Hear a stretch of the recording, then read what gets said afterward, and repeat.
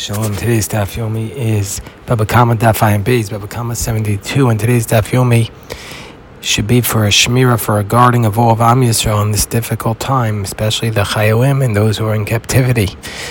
So in today's Daf Yomi, the Gemara discusses the following dispute between Abaye and Rava. Eid Zomim, let's say there are witnesses who are disqualified because these witnesses, after they gave their testimony, two other witnesses came and said, Imanu Ayisem, you were with us at the time that you testified, and so therefore your testimony is not possible. What you say you saw, you could not have been there at that time because you were with us.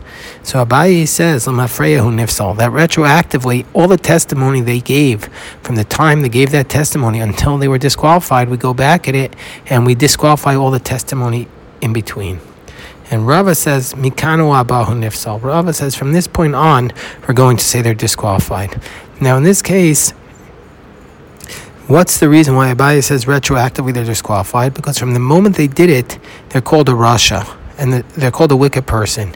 And the Rava said, and therefore, since they're wicked, we're not going to believe them. Whereas Rava says it's a different reasoning. What's the reason why they're disqualified only from this point on?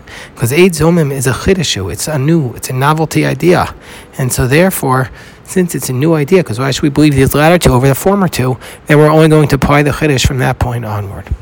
We see from here, says the Gemara, that this is one of the cases where we rule like Abaye, the 6 cases throughout the Talmud.